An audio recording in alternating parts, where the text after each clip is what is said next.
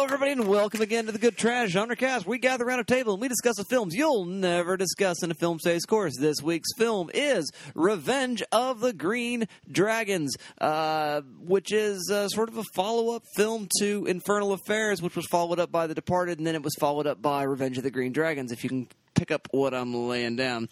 And I cannot. I think it shouldn't be uttered in the same breath as those other two films. No, it definitely should not. Well, he directed one of them. We'll get there. We'll explain the lineage of this film. So, yeah. Scorsese executively produced this one. You don't hear me mentioning that. Sometimes the apple rolls some way from the tree. It does indeed. But we will be dealing with that in just a moment. But let's go ahead and identify the disembodied voices speaking to your brain across the way, sir. Who are you?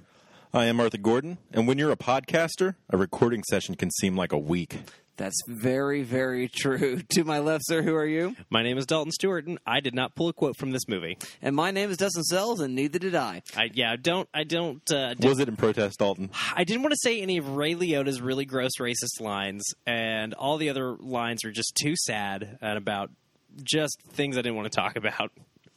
Fair enough. Now, if you're tuning into this show for the very first time, let's warn you right now. This is a spoiler-filled show because we do analysis and not review. But that being said, we do provide the briefest reprieve from those things spoiler by doing this. We give a synopsis, spoiler-free. We do a set of thumbs-up, thumbs-down reviews, spoiler-free. We play a game, mild, maybe, spoilers, of this film and films in its orbit. And then we get down to business, and that's when spoilers happen like crazy. So you have been warned. That's how it's going to go down. Without any further ado, Mr. Arthur Gordon, voice of the cinema, let's go ahead and hear that synopsis of Revenge of the Green Dragons. Two best friends rise through the ranks of New York's Chinese underworld in the 1980s. Yeah, that happens. So it's got immigration stuff. It's got crime stuff. It's got Chinese stuff. It's got mahjong, often. And yeah, all right. Well, yep. Okay. Hits all the notes. Some Chinese restaurants. Well, we're going to talk about that. Let's go ahead and break down that lineage question, though, for the dear listener as to why you would pick this movie at random. Because if it were not of its lineage, it would be in that long, wide selection of sort of thrillers, you know, that you might see in a streaming service listed about, selection number 174. Yep. And why it is a little bit more elevated that we might have this conversation. Well, I think the two things that stand out for us primarily is obvious genre film, but it is co-directed by Andrew Lau of Infernal Affairs. This is his first co-directed work in English language, and also is put out by A24, whom we love before they really took off. As a studio, they were mainly just picking up films for distribution at that point. And still primarily their business model. Yeah. I think they've just got a little bit more money to throw around at this point. Yeah. But I think primarily for us, those are the two things that really stood out in choosing this film for the show is kind of like the crime genre thing, but also A24 is a studio that is one to watch, and they've kind of got this massive reputation now that they can't miss. And so I think it's interesting to go back into those roots to see kind of their earlier days and what they were picking and distributing at the time. Yeah. And then again, obviously, it's got that pedigree from Martin Scorsese, who presumably, in thanks to Andrew Lau for, letting him adapt Infernal Affairs, there is that Martin Scorsese throwing around the clout that comes with his name to help him get the movie made, presumably. That is the lineage of the film in question, Dustin. All right, so let's see how close that apple is to the tree. I go to you first, Mr. Dalton Stewart. Let's hear your thumbs up, thumbs down review of Revenge of the Green Dragons. It's not good. Don't really care for it, especially following up last week's Fallen Angels, which is this great Wong Kar-wai film, this really interesting piece of Hong Kong cinema, and then we get this film by a Hong Kong filmmaker doing work in the United States, specifically this period piece in New York. And I see what the film's going for. It's trying to hit these notes of melodrama, right? It's kind of this genre crime movie. The only problem is it's based off of a real thing that happened. And the things that happened are bad. They're real bad. And I don't mean just like, a bunch of people got shot. I mean, people got tortured. People were sexually assaulted.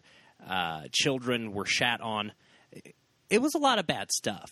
And I get the kind of gritty gangsters as genre thing that they're going for, and there's another film that I think does that a lot better. I'll talk about later in the show, but I see what they're going for. I think the subject matter is, frankly, too serious for the kind of goofy genre film they want to do.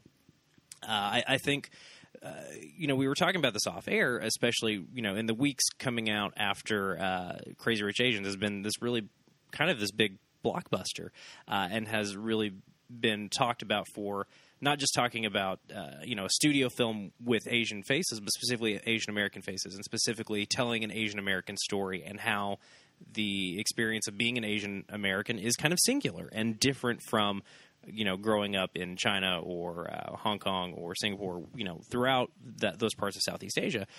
And watching this film that doesn't really have that specificity that, and again, I've unfortunately not got to catch up with Crazy Rich Asians yet, but by all accounts, there's this kind of great specificity to that film. And there doesn't seem to be any specificity here, right? I think Andrew Lau is using things that he knows. He's aware of Chinatowns existing in major metropolises, and that's all we're getting, though. It is a Chinatown kind of flavor on top of a pretty rote story.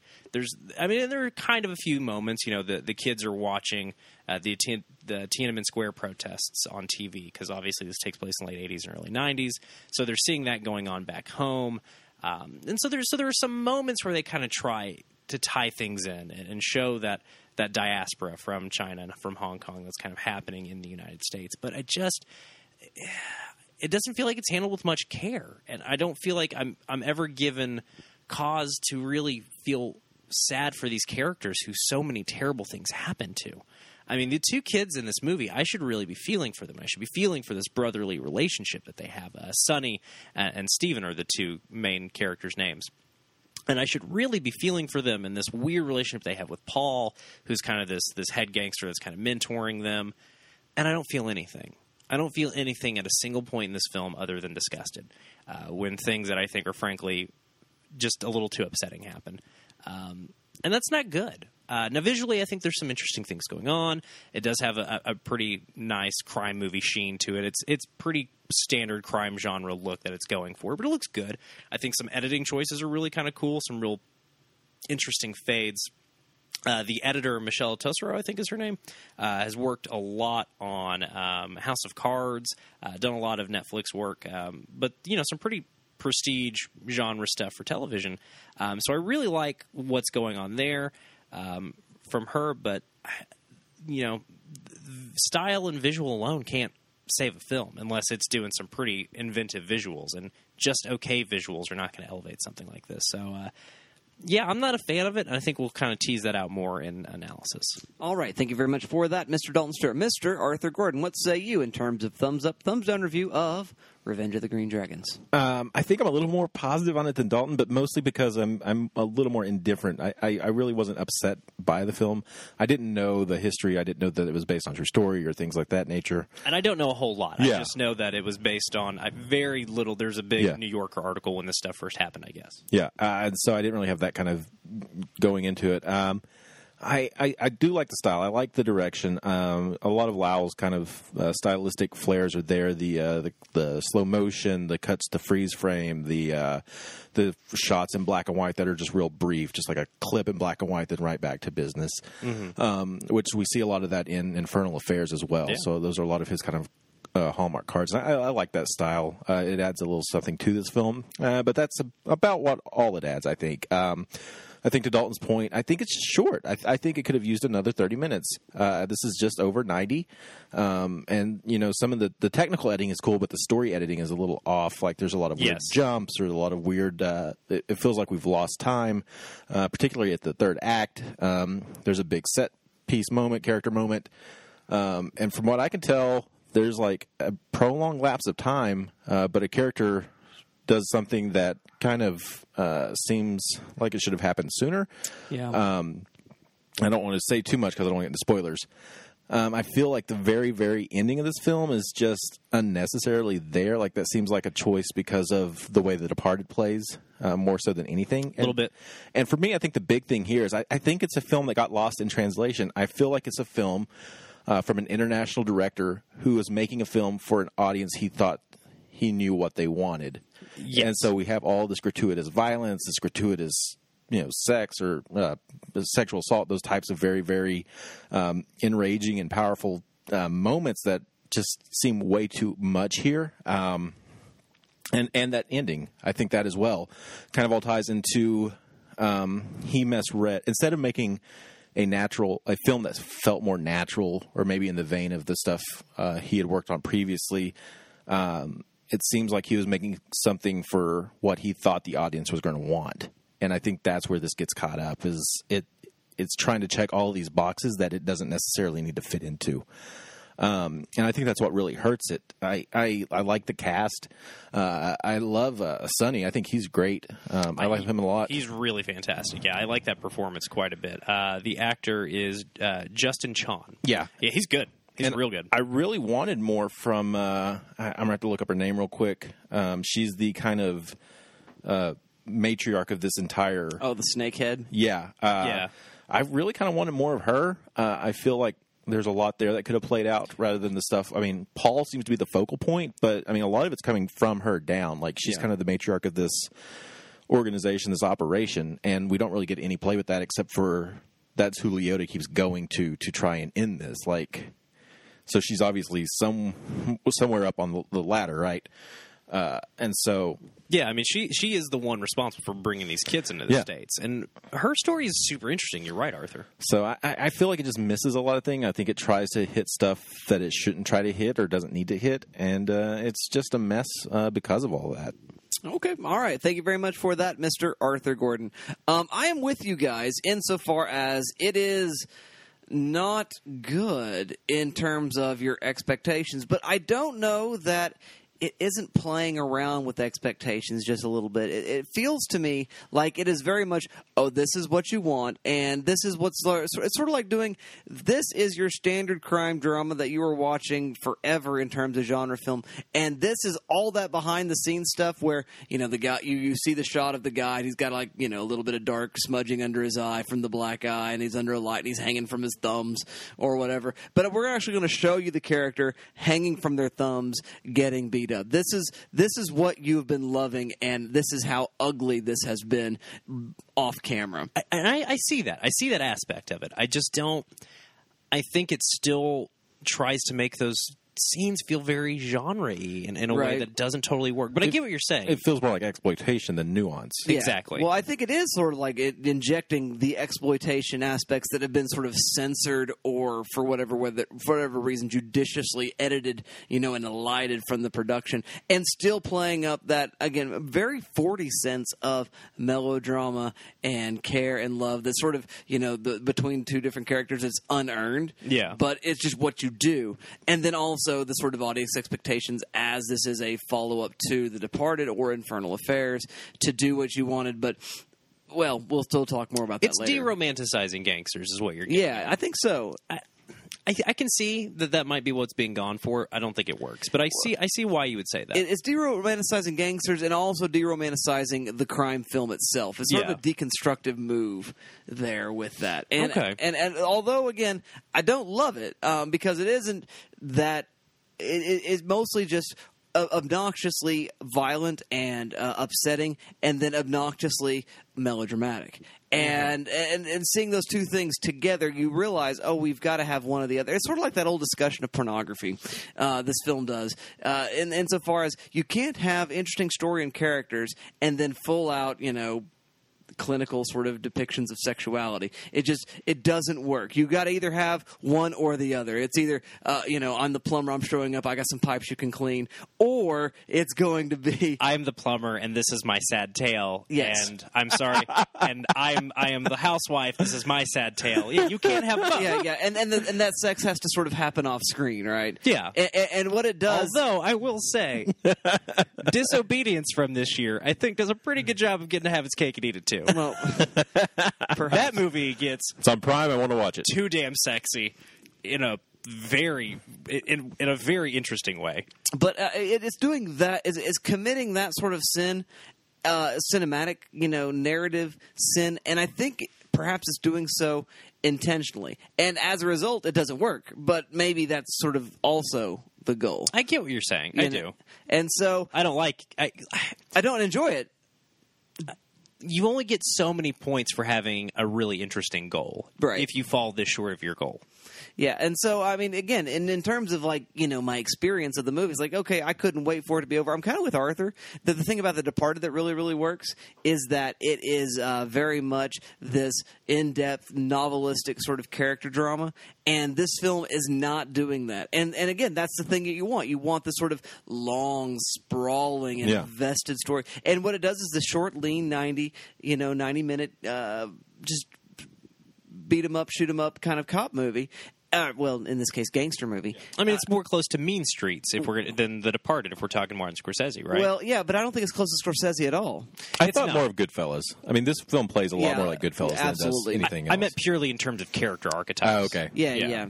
But No, I mean, it plays much more like The Killing. That old Kubrick film. Is it Kubrick? Yeah. With what's his name? The Horse Track? McCluskey from The Godfather. I know what you're talking Sterling, Hayden Sterling.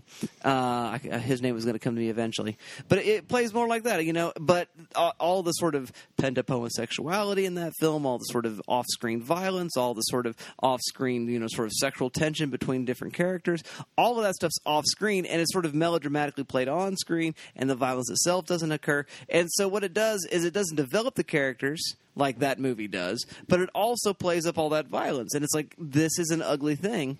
And, you know, this is the way in which this genre of film, I find it to be sort of a genre commentary. That's interesting, but it's not enough to make it fun. And it was not, because one or the other is fun. Again, I guess the porn illustration sort of works in this way. One or the other is fun, but doing both is just really, really kind of upsetting. And that's sort of my reaction to this film. So there you go, dear listener. Our biases are generally... not really, but maybe. I think is how I would characterize it. And we're going to move on, though, and let you be part of the conversation. And you can do that via those magical means that we all know as social media. Dalton, say the words. Hi, it's that time of the show once again, Social Media Corner. Don't do it. Nailed it. In all seriousness, don't do it. Okay, if you really want to, you can find us on Twitter. That's @good_trash. We are on Facebook.com. That is Facebook.com/GTM. We definitely use Facebook a lot less than we use Twitter. So if you really, really want to keep an eye on us, probably going to do it at Twitter @good_trash, where you can find drops for this show, drops for The Praise Down with Heath and Alex, drops for Dustin's new projects, A Bad Feeling About This, where he and his son, who is now 14, watch R-rated movies, essentially. And Dustin and him work through the things that he is just now old enough to watch. It's an interesting They premise. work through the things Dustin can't work through himself. That's right. Also that. Dustin's also doing a Dracula podcast called The Borgo Cast, which I am assured is a reference to the novel, and a funny one. It is. Both of those things. So that's where you can find what we're doing. Good_trash on Twitter. Again, we also try to just have fun and ask you about what you're watching and stuff on there. So it's a good time. We try to keep it light and not bum you out too much because, you know, Twitter. If you don't want to be involved in social media in any capacity, we cannot blame you, and in fact, give you a big high five. You can send us an email. That's goodtrashgenrecast@gmail.com for that long-form feedback. We also really would appreciate it if you would rate, review, and subscribe to the show. However you put this in your ears, it does a lot for our visibility and helps us, get out to more eyeballs. The best way to get us out to more eyeballs, though, just tell somebody you know. Word of mouth is always a great way to spread things. Infect your friends. Put this dumb podcast in their ear, incept them into being our friends too. That's the nicest thing you could do for us. Last but certainly not least, if you want to contribute financially, you want to help us keep the lights on, you can go to patreon.com/GTM, where you can find all sorts of fun bonus content that we produce just for you. And we get a little naughty over there because you paid us. Okay, thank you very much for that. Naughty? Yeah. That's because it's Good Trash Nights. Nice. You gotta. Hey, I'm gonna throw some dollars. You want to find out what happens over there? Sorry. All right. We're not gonna talk about it anymore. Singles only. That's right. Well, thanks for that. I believe now it's time to play the game. 2 triple O, it might feel good, it might sound a little something, but damn the game if it don't mean nothing. What is game? Who got game? Where's the game in life? Behind the game, I got game, she got game, we got game, they got game, he got game. It might feel good, it might sound a little something, but fuck the game if it ain't saying nothing. Damn, was it And we're back with this week's game. Fiction.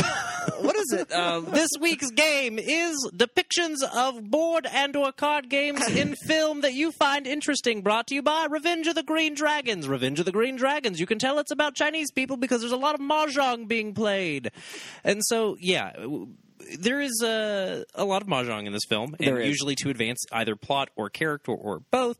And so we're just going to kind of look at other interesting times that cards, boards, what have you, are deployed in cinema and television, and just kind of talk about that a little bit. Just, games we like. We're at least we're interested in. Yeah, we're interested in the depiction of those games. I'll go ahead and start us off with my very first pick, which is going to be Texas Hold'em, or poker in general. I think poker writ large, obviously there's poker movies like Rounders, which we've talked about on the show, but I think in film, when you have poker at play, there's often a lot being told to you about characters, how they bet, and you don't, much like mahjong, you don't really need to know how the game is played to find interest in those scenes. You know what I mean? Mm-hmm. And I think that's the most effective use of poker in film are those times it's deployed when you don't really need to know the game. I think Rounders is a great example of that, actually. That was one of the things that I know we all liked about that movie.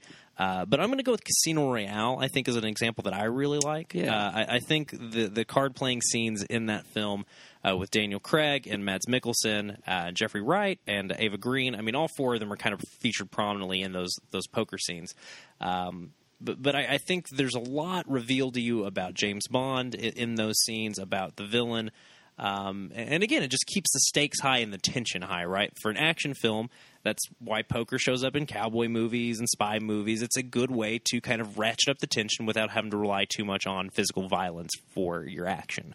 And so that's going to be my first pick, is poker. Poker is the first pick from Mr. Dalton Stewart. My first pick is going to be also a card game used frequently in the Wild West, particularly in Wyatt Earp and Tombstone, but it's referred to in lots of places. It's a game called Faro. I don't know anything about Faro, but what I do know is that poker is an honest trade, but only fools buck the tigers because the odds are always on the house, because that's what Doc Holliday says. And Val Kilmer taught you that. And Val Kilmer teaches me many things. Many things. Did he teach you about Harry Hole? He did not. Oh, no. It's awful. We'll never forget the snowman. Never forget. That way we don't repeat our past mistakes. Nope, we're not doing that again. That's what we learn from history. But Faro, again, it's a gambling sort of game. It looks very blackjack-esque. It's that world setting, though. Right. You don't really know the Old West, and this kind of gives that level of remove, right? Right. Playing card games in the Old West makes it feel a little bit too at home. Making it feel a little bit more alien, I think, is really effective. Yeah, absolutely. And it's a very 19th century game. I was watching some Penny Dreadful not very long ago. And Good show. I like Penny Dreadful a lot.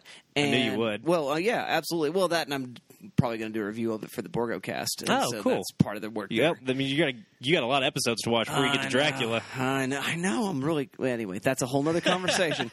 But they are talking about Faro during that as well. So it's not just a this side of the pond kind of game. It's very much a kind of a high class, kind of parlor / gambling sort of game. And that's cool, and it does sort of give you that sense of remove, because I don't know anybody who plays Faro. I assume you use a regular 52 card deck. I didn't Google it because I don't care, because that's the point, is that it's interesting and it's well made. Fair enough. So that's my first selection. So we've got poker, we've got Faro. Number first from you, Mr. Arthur Gordon. I'm going to say chess, and then specifically in chess is obviously a great symbol. You're dealing with logic or battles or kind of one-upsmanship. But I particularly like its use in Independence Day. Yeah. It's kind of a fun little thing that they put out kind of early on when Goldblum's father plays chess in the park with the other elderly people, because that's what elderly men in cities do, apparently. Yeah, when your wife passes away and your son's grown and doesn't call you, you go play chess with other sad bastards. And you know what? There can't be many lives worse than that. I like it. But anyway, it's a fun little analogy that kind of plays into this game of cat and mouse or back and forth that they're having with the invading alien groups. And it's just a neat little, I think, use of that to kind of reinforce some of the themes at play, get us some fun character moments between Goldblum and his dad. Some of the best scenes in the movie, I think. Yeah, Absolutely. they have a really great chemistry. They get to play back and forth really well. So that's going to be my first example. I would like very much to be good at chess. I know how to play chess, Right. but I just the time. I know the moves. I can probably beat like a 5-year-old. But anybody that's got skill or experience beyond what I've got, I'm dead. I'm doomed. I could teach a child to play it Yep. and beat them until they were good enough to beat me, and that's about as good as I could possibly be. Well, that's what I did to my kids, Yeah. and I'm like, okay, we're not going to play anymore. I do love, the depiction in Independence Day. I do love the chess depiction in The Wire as well.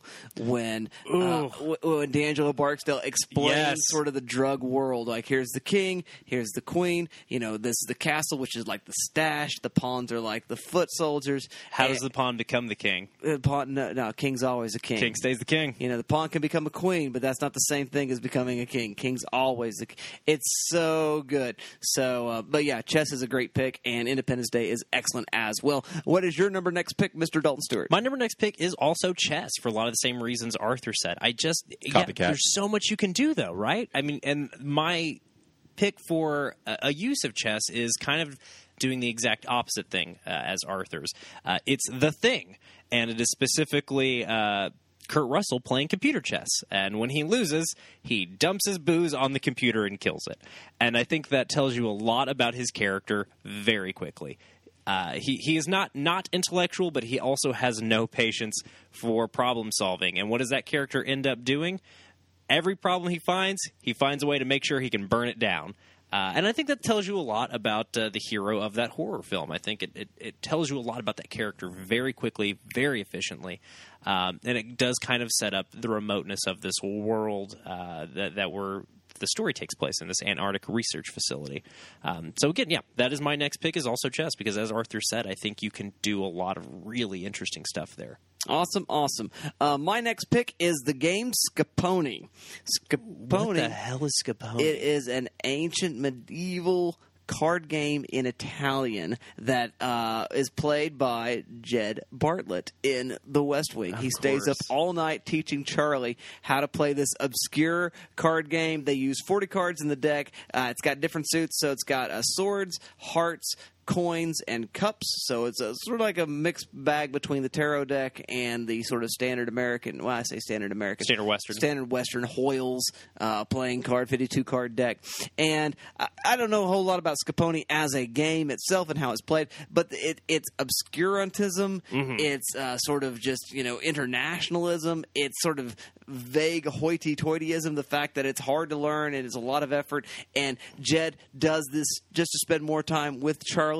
That it's an academic sort of exercise, but really it's about relationships. It tells you a lot about who Bartlett is as a character, and also just the sort of weird sort of set of interests that sort of circulate around him. So Scapone from The West Wing is my next selection. Mr. Arthur Gordon, what is your next selection?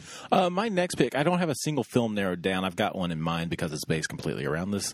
But it's actually the use of the Ouija board in horror films. Yeah, yeah, sure. Because it's a great... you can use it in so many ways. You can use it to just set up a jump scare or set the mood. Narratively, you can use it to function as an entry point for the spiritual or the supernatural to come into, release the spirits, essentially. Mm-hmm. So I think it's just a versatile kind of symbol and iconography that has kind of just been pretty consistent through kind of supernatural ghost stories throughout the years. Ubiquitous occultism. Yeah. Yeah. My first kind of introduction to it in film was watching the original 13 Ghosts as a kid, because it's kind of a little plot point there in that movie. But going up to like Flanagan's, Flanagan's follow-up to Ouija. Yeah. There's the Ouija movie and then the Ouija prequel. The good Ouija movie. Yeah. But even Hereditary earlier this year. Yeah. Get a Ouija board deployed pretty effectively. And then I've been listening to the Black Tapes podcast, where there's a kind of a whole subplot following Ouija boards and demon boards and things like that. But yeah, I think it's just a great way to kind of very easily either set the tone, set the mood, set up a scare. There's a lot that you can do with it. I think it's just a very versatile piece that doesn't take a lot of effort. And it's not so much a game as rather just kind of a party game, I guess, is more than anything. But yeah, I think it's usually can be used quite effectively, and so that's my next pick. Awesome. I like that pick very much. Moving on to number last. Dalton Stewart, what are you up for your last game pick? We are going to close out on Dungeons and Dragons, the old tabletop role-playing game. And again, really, I think it's tabletop role-playing specifically. D&D gets deployed the most often just because it is the most culturally ubiquitous. Right. But I think it's so effective, and you're seeing it a lot. I mean, there are a ton of television shows that have a Dungeons and Dragons episode. I specifically thought about the one in Community. There's actually two. And I think what these episodes of Community do really well is show how this sort of group storytelling as game makery can really bring people together. And I think that is what is so effective about its use throughout television. I think Freaks and Geeks has a really notable Dungeons and Dragons episode that's really, really good. But Community is the one I most specifically thought of because it's the one that tries to bring you into that world. They do it really effectively by having like score and sound effects play while gameplay is being described, but they stay at the table. There's no like visualization of the magic happening. It is all tight close-ups on the characters of Community who are playing these characters in Dungeons and Dragons, and watching these characters that you know really well play different characters tells you a lot about who they fantasize about being. Alison Brie's character, Annie, ends up having this lengthy this part where she has sex with a non-player character, and it just comes in this full sweeping romantic music, and it cuts out all of her dialogue, but you can tell by her hand motions what she's describing is extremely graphic. And there's a lot of little things like that. And you have Chevy Chase's character, Pierce, who decides he should have been invited to play the game. When he finds out he wasn't, hijacks the game and tries to kill everyone's characters. And just stuff like this that tells you a lot about how these people relate to one another through the way they relate to each other in a fantasy setting. So that is my final pick. It's a great episode. It's a fantastic episode. You're absolutely right, Arthur. That's just good TV.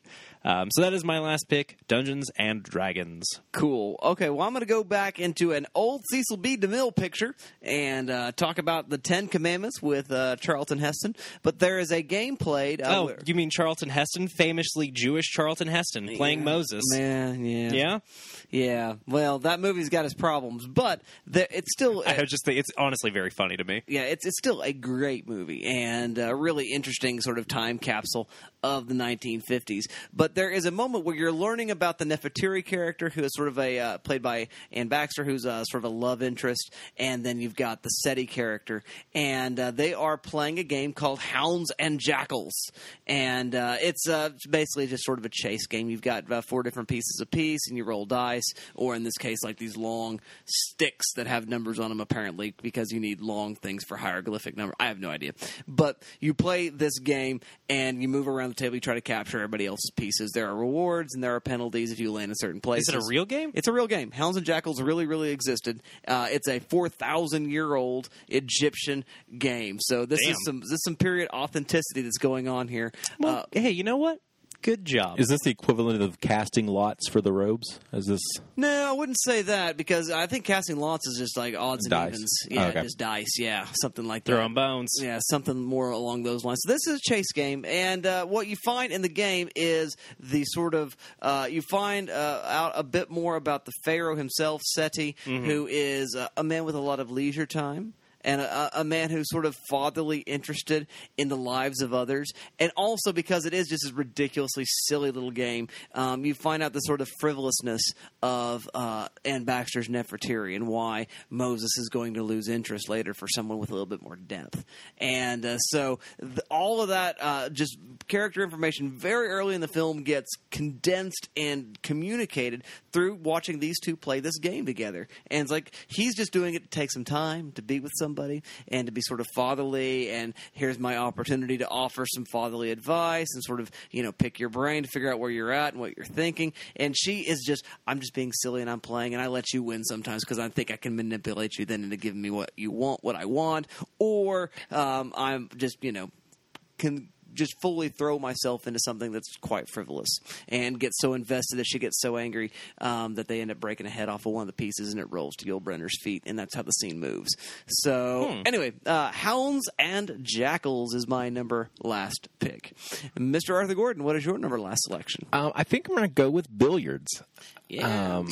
The old pools balls. Pools balls. I couldn't think of what else to call it. I just love that you called it billiards. That stick and balls game. Yes, nothing like a good old stick and balls game. That's right. But not the one with the bases. Yeah, but yeah, I think the billiards sequence itself. If you've got a bunch of characters or a couple of characters gathered around a pool table, it's a great chance to get some dialogue and maybe work in some exposition or things of that nature.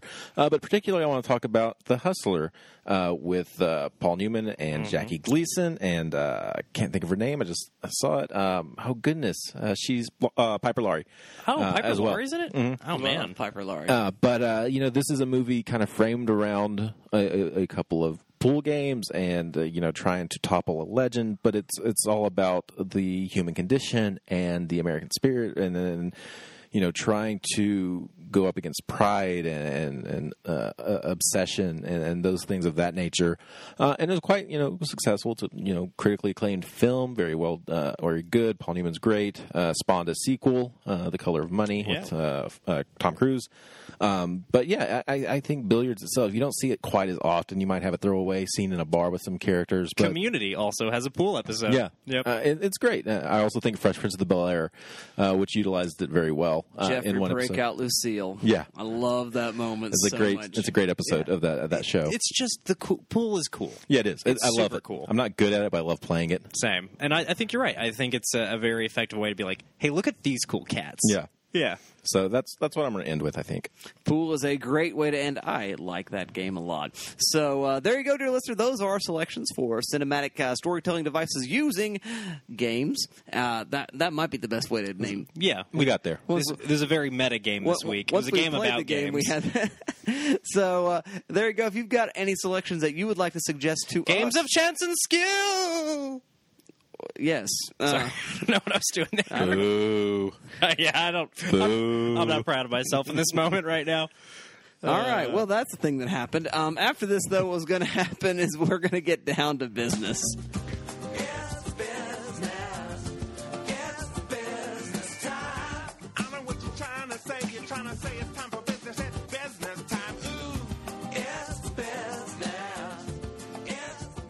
Where have all the good men gone and went? Oh, okay. Hey. Oh, hey, buddy. Hey, no, Arthur left me. I thought he was going to hang in with me. Okay, that was a strange. You need a hero.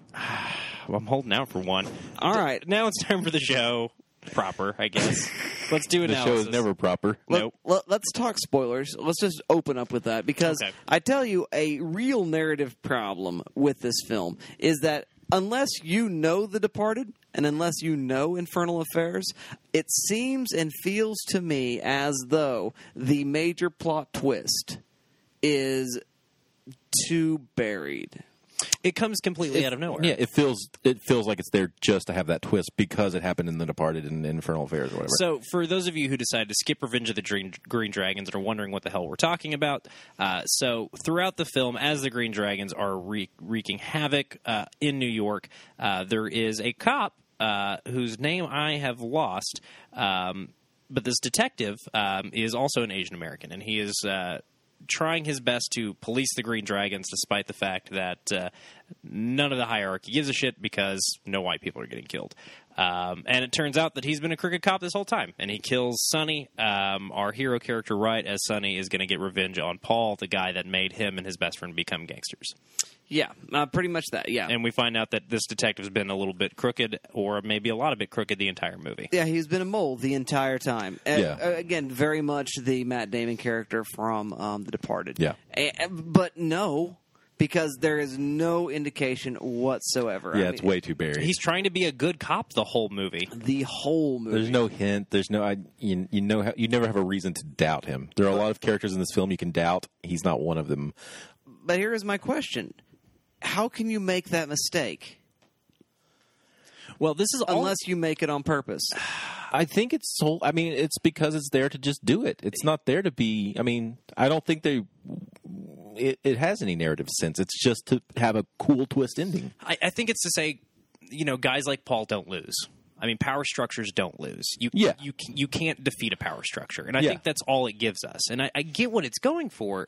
And I again, Dustin, as your review, I see the things that you think are kind of interesting in this movie. I just think they're all so haphazard. Yeah. I don't give a shit about any of them. Like, I like Steve, becoming this kind of bad boy, and getting to see him going from not a bad boy to the worst boy is kind of a cool arc to see. But it's not portrayed very interestingly. And just like this twist isn't portrayed interestingly. I think it's just if it had been maybe a different character that pulls it off, or it doesn't make sense that it's the detective. It makes more sense for it to be, I don't know, Ray Liotta almost, or Snakehead, or even something like that. Yeah, if she were to just be following, like, I got you now, sucker. Yeah. But I don't know. It just, because cinema itself is so intentional, because it is so planned out, because we are talking about heavy hitters and heavy hitters' money and a big studio that's not big at this point, but is definitely coming out that way, looking to produce a certain kind of product in terms of turning into doing in-house production. Martin Scorsese doing production work and all of that, and this person who has written a film that has a great twist ending that is really well written, that the twist itself works very well in Infernal Affairs. All of that, and then to have this thing happen. I don't know so much, is it a commentary? What is he actually doing? Or all those sort of questions sort of swirl around in my head. I don't know what the actual net result is, but I begin to suspect, when I begin to look on paper at what I'm dealing with, like, this is not just somebody screwed up. This is not somebody just being haphazard and just throwing whatever against the wall. This is a choice. I don't know what the motivation is, but I have to think, no, you meant for this to happen. Well, and I think it's the same way with Tina, the character of Tina, who is subject to this horrible thing that we're not going to talk about. Well, I guess it's a rape. Well, I was going to go ahead and prep the listener that we're about to talk about something they might not want to hear us talk about. So, but old guys just don't know how to be nice. Well, I mean, that is. I mean, different generation. We're talking about a person being raped. That's how you give the trigger warning, right? Yes, that's what we're going to talk about. I was like, how else do you do that? I was going to soften the massage the audience up, but yeah, there's this horrific gang rape that happens primarily off screen, but enough happens on screen that I was like, I'm going to go ahead and fast forward about 15 seconds. I don't want to see this shit. I don't need this in my life right now. And then you know what that character's ending is? She gets murdered by a kid, and I get what they're saying. They're saying you were the same kid. You think that this has gotten bad. It's always been bad. When you were kids and we taught you to be hard boys, this is how we were teaching you to be hard, was to kill people who had talked, and no matter what they had talked about. I get what they're going for, but all that does is create this character of Tina who lives purely to serve for Sonny to realize that he's been a bad guy. Mm-hmm. This is a character that Lau and Lou get raped and murdered only so Sonny can learn something, and that's fucked up. Yeah. And I get what he's trying to teach us is that, no, being a gangster is not cool. Yeah, I get that. You don't need to use this to tell me that. Right. And that's why when Steven gets stabbed to death, I don't really care. Yeah. I should have been sad when Steven died. Like, that should be a tragic moment. It's definitely not. Not even a little bit. Yeah, and I think they all suck, yeah. And I think this all comes back to the problem you're talking about with the ending. There is, you're right, an architecture to it. There is a blueprint that exists. There are intentional choices being made. They're just being made poorly. Yeah. I feel like I'm missing something. I want to give this film some credit that maybe it doesn't deserve. I think you do. And I wanted, but as you say though, the female characters in this film are terrible. I mean, so we've got our victim, our damsel in distress. We've got our dragon lady who's called Snakehead. Snakehead Mama is how she's credited. Eugenia Yon, but she is the actress doing the trope of the dragon lady. But she's great. She's a great performance. I like where her character arc goes, right? Yeah. Her victory is being arrested as an American citizen. Yeah. That's her victory. Because she got rights. And it's super interesting. But there's not enough there. I'm with Arthur. That's the more interesting movie. I want to see the movie about that character. Yeah, I totally agree with that. Because she is so committed to trying to get these kids to America and give them a good life that she's going to make that good life being gangsters, because that's how it gets done. Yeah. Because she understands that the country they're coming to was built on violence, and that's how you get ahead in this country. It's fucked up and interesting. I just figured out how this movie's broke. It's The Departed without Jack Nicholson. There's not a character of pure evil? Well, Jack Nicholson is the mastermind, sort of interesting, conflicted, because Jack Nicholson is trying to make it, and It's The Departed if Jack Nicholson shows up twice. Yeah, that's a good way to put it. Yeah, barely any Jack Nicholson. Yeah, without that character, Frank. Yeah, just pull Frank out, and it's like, what's going on? Yeah, and then they give all that stuff screen time to the right hand man, Paul in this case, which in that movie would be like, God, I don't even know, Ray Winstone. Wayne Winstone's character. Yeah. That's Yeah. and that's a less interesting movie. Yeah. By far, yeah. That something going on there. But again, this sort of meta film discussion that we're having about the film is based off of or following, and this is one of those rare instances where the conversation about the movie is about the movies that preceded it. Mm-hmm. And with the Infernal Affairs, we talked about this last week. There's that real cultural specificity of Hong Kong in the mid to late 90s, right before the handover from the British to mainland China. All this Buddhist specificity that, all this really cool cultural context we get in Infernal Affairs, we don't really get any here. And I'm not saying that someone from Hong Kong can't make a movie about the Asian American experience. I'm saying it's going to be a lot harder, probably. Just like it would be hard for somebody who is an Asian American, first, second, or even third generation to make a movie about Hong Kong. Well, they could probably do it. If you're not an immigrant. It's hard for you to tell that story. Right. Exactly. And, it's just there's something lacking there in taking the immigrant story seriously, I think. I think Andrew Liu and Andrew Lau are interested in it, and I think they're like, this is an interesting world to set this gangland melodrama, but it's a story that I think deserves care and attention that this movie doesn't. It's not that they don't take it seriously. I think they don't understand why what they're doing is kind of taking the piss a little bit. Does that make sense? Absolutely does. We know we got a little wide-ranging a moment ago. Yeah, sorry. We were working our way through the female characters. I also want to just mention the mother of Sonny, who is sort of the forced adopted mother of Stephen. And in that role, she is what? I mean, how? What? It's the other way around. Stephen's her son. Stephen's her son, and Sonny's the adopted one. Yeah, correct. Sorry. Yeah. But the point being, yeah. This character is weak, ineffectual, and unimportant. Like, as soon as they leave, she's gone. She's got the only other important scene she has is seeing her son commit a murder. Yeah. Yeah. Yeah. Yeah, and you're absolutely right. That's another female character that gets underserved. And that's a great moment between Snakehead Mama saying, you're going to take care of this kid, and if something happens to him, I'm coming for you. Right. And she has an interesting moment, the actress that plays Stephen's mother, and then she has a couple of moments where she does get to do some real acting, but it's just with her face. She doesn't get a lot of dialogue. She doesn't have a lot of agency. And again, none of the performances here are bad. It's just the characters are underserved by the screenplay, I think. Yeah, I totally agree. What am I going to say? I don't know. There's not a whole lot I have to talk about with this movie. I think we've just kind of jumped around because there's a lot of... You say, Dustin, that you don't think this film is just throwing stuff at the wall to see what sticks.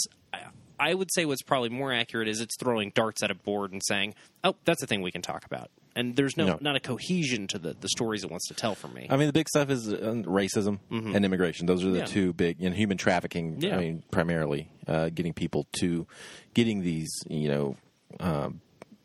less fortunate, people to the States to try to make a life for themselves. That's kind of the thing. Trying to find the American dream, and that American dream is shrouded in drugs and money and blood. Yeah, well, and just violence. I do like bringing up that as she does in this one scene. I think it's actually with Ray Liotta. That's either with Ray Liotta or Paul, that character, where she talks about this is a violent country. They're never gonna you're gonna have to fight and kill for what you want because that's what they did. That's what the people in charge did. And I think that the dynamic's interesting. I also, as you mentioned, racism. I think Ray Liotta is interesting because he's this kind of gross, pragmatic racist. Yeah. He doesn't really have any racial animosity. He's just a xenophobe because he knows that situations where there is social chaos create an opportunity for crime. And so that's kind of interesting, but we don't really get a lot with him either. We don't get to spend a lot of time with that character. And it's just all of this list of check boxes where it's that's kind of an interesting thing to name check and then not really tease it out. Yeah, that's probably fair. Same with the Tiananmen Square thing that we mentioned earlier. Yeah, I really wanted scene. more about that because I wanted this whole conversation about what does it mean to be free, what does it mean to have rights, sort of get yourself out from under the thumb of a dictatorship. There's a lot of great parallels to sort of this forced life into either the slave work, working at the Chinese restaurant washing dishes that they get for their immigration situation, or to be, the working with the gangsters. It's both and what would make you stand in front of a tank? That's a great idea, and nothing ever happens with it. And I think trauma gets played with here in interesting ways. I think showing us, as Dustin mentioned, Sonny and Steven getting really abused by this gang when they get kind of jumped in, I think is an important touchstone. It is important to show us that this gang operates on cycles of trauma and hurting people so that they have the capacity to hurt other people. Yeah. I think that's really interesting. But again, I don't know how much it's played with so melodramatically that we don't really get any time to kind of sit with that and think about it and think about the trauma that these kids have undergone to become these kind of deeply disturbed young men. Especially, when Steven's character gets shot, I think that sequence is really interesting where, he's in the hospital and then he comes back, and as soon as he gets out of the hospital, he is this, infinitely scarier guy. Yeah. And I think it's a really interesting character moment, but I don't think it carries. It's one of the few moments in the movie that I was like, okay, this is pretty cool. It's one of the few things for me that really, really works, is as soon as he gets out of the hospital, he has that showdown with the guy that pulls the gun on him. Yeah. And it's like this moment of this kind of cocky kid with a gun putting a gun on a guy that does not have anything to live for. Yeah. This rich kid who's like the son of some more established gangster. Yeah. And I like that moment because it's this idea that the people who are most willing to survive in this world are the people who have survived the worst things. Right. And it's interesting, but it doesn't really do a whole lot with that. Yeah, I totally agree. So, I don't know. I mean, this is one of those just unmet potential kind of moments, in cinema. But that being said, it is very much a genre movie, without any gloss. It is sort of the opposite of what we do, because again, I have to still keep thinking that Andy Lau is making a genre movie. This is absolutely a genre movie, and it is not that sort of elevated, like Scorsese. He was actually quoted as saying that. Okay. He was actually quoted as saying that this is a genre movie. We just kind of put a little sheen on it because of Scorsese's name. And I see that. I see that he's going for that. That context is interesting. I just don't know that it's successful as it is. Yeah, I don't think it is. Yeah. I think it just fails. It misses all of its targets, I think. Well, I guess in this case, we probably just got to go ahead and render a verdict about this film. So what do you guys say? Show for trash, else or instead? I go to you first, Arthur. What say you? I'm going to trash it. I don't think blame you. You have to watch this one. There's a lot of better films, a lot of better crime films, a lot of better Asian cinema. So I don't think you need to watch this one at all. Instead of this film, I'd go ahead and say one we talked about recently, Boys in the Hood. Kind of chronicling that couple of guys rising up in this kind of similar dynamic. I'd say Goodfellas, which I think this closely resembles, especially the character arc of Steven and Sonny, and trying to get into or being in the gang, and then Steven kind of gets made, much like Pesci does in Goodfellas. And then I'd say American Gangster as well with Denzel. Nice I pick. think that one also pairs well with this as well, and kind of a similar, right, kind of predates it by about a decade because that's set in the 70s and kind of in New York right before we get into this era. Yeah. So I think that kind of would work instead of this. All right. Thank you very much for that, Mr. Arthur Gordon. What say you, Mr. Dalton Stewart? Show for trash, else or instead? Yeah, it's trash. I cannot recommend anybody watch this movie. I really can't. What should you watch instead? 3 films that I think do all the things that this was trying to go for way better. First, we're going to start with The Warriors, which is the genre film that I alluded to earlier, which is a genre film about street gangs. It takes all... It is set almost in this other world, and I think that allows us to have that genre element of these street gangs. And I think that's what Revenge of the Green Dragon's missing. It's very clearly set in, quote, in large quotes, the real world. And I think that step of remove, that kind of that fantastical fantasy element that The Warriors has, this kind of weird bedtime fable thing that they're going for, I think is what really allows The Warriors to be so successful and to have a movie that's just about gangs fighting each other by making New York this kind of, by being 70s New York, by being this otherworldly place, it kind of allows them to have more genre play without it feeling quite so gross. So I'm going to say The Warriors, better film about immigration, Girlhood, from France that we've actually done on this show, which I think does a lot more interesting things about the ways in which crime squeezes people who have less opportunities. And I think that's a much better and more interesting tale. And finally, violence and trauma, I'm going to go with Lynn Ramsey's You Were Never Really Here, which I just finally caught up with. And I 2 weeks in a row. love this movie, Arthur. This movie is great. I liked it a lot, and I can see why you have been preaching it so powerfully. Because all of these interesting things that this movie kind of almost does with the way traumatized people deal with violence, You Were Never Really There does so much more successfully and powerfully. So those are going to be my insteads of Revenge of the Green Dragons. I am also going to say trash. Wow. I don't like it. It's not, I mean, no. It's not fun. I think they're up to something, and I'm giving them a little bit more rope, but I think they're probably just hanging themselves with said rope in this case.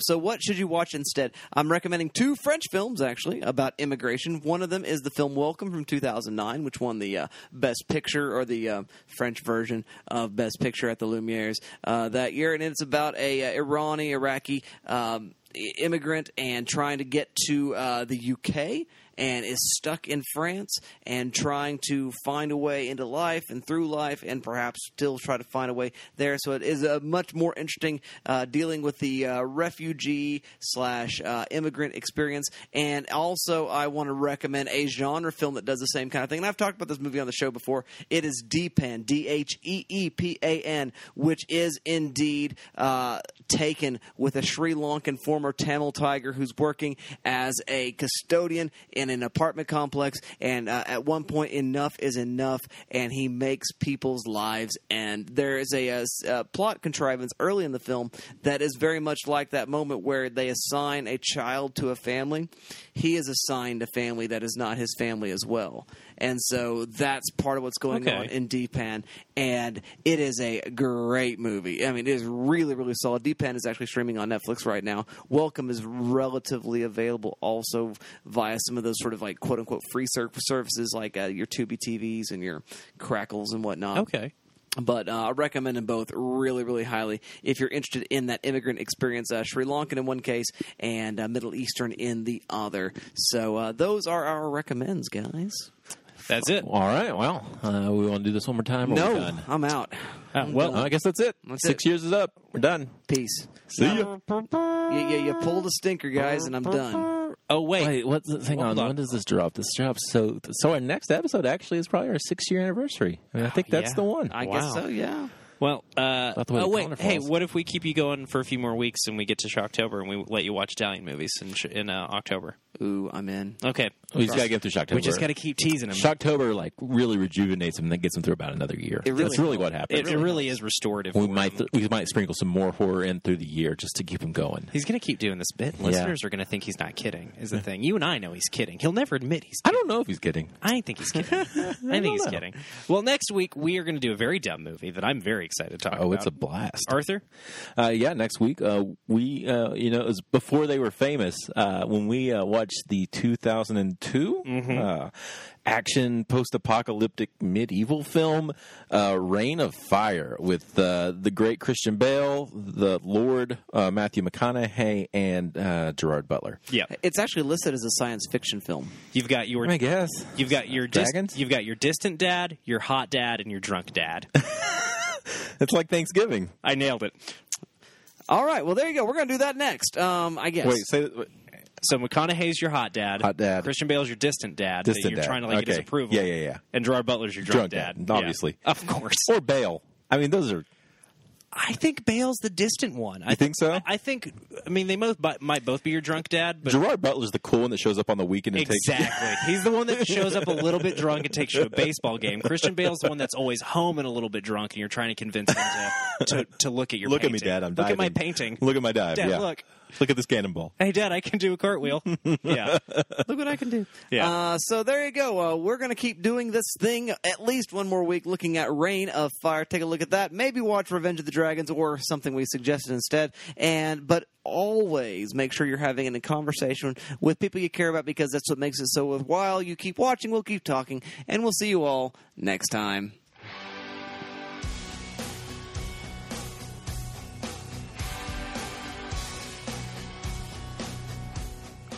Thank you for tuning in to the Good Trash Genrecast, a product of Good Trash Media. For more Good Trash content, head over to goodtrashmedia.com.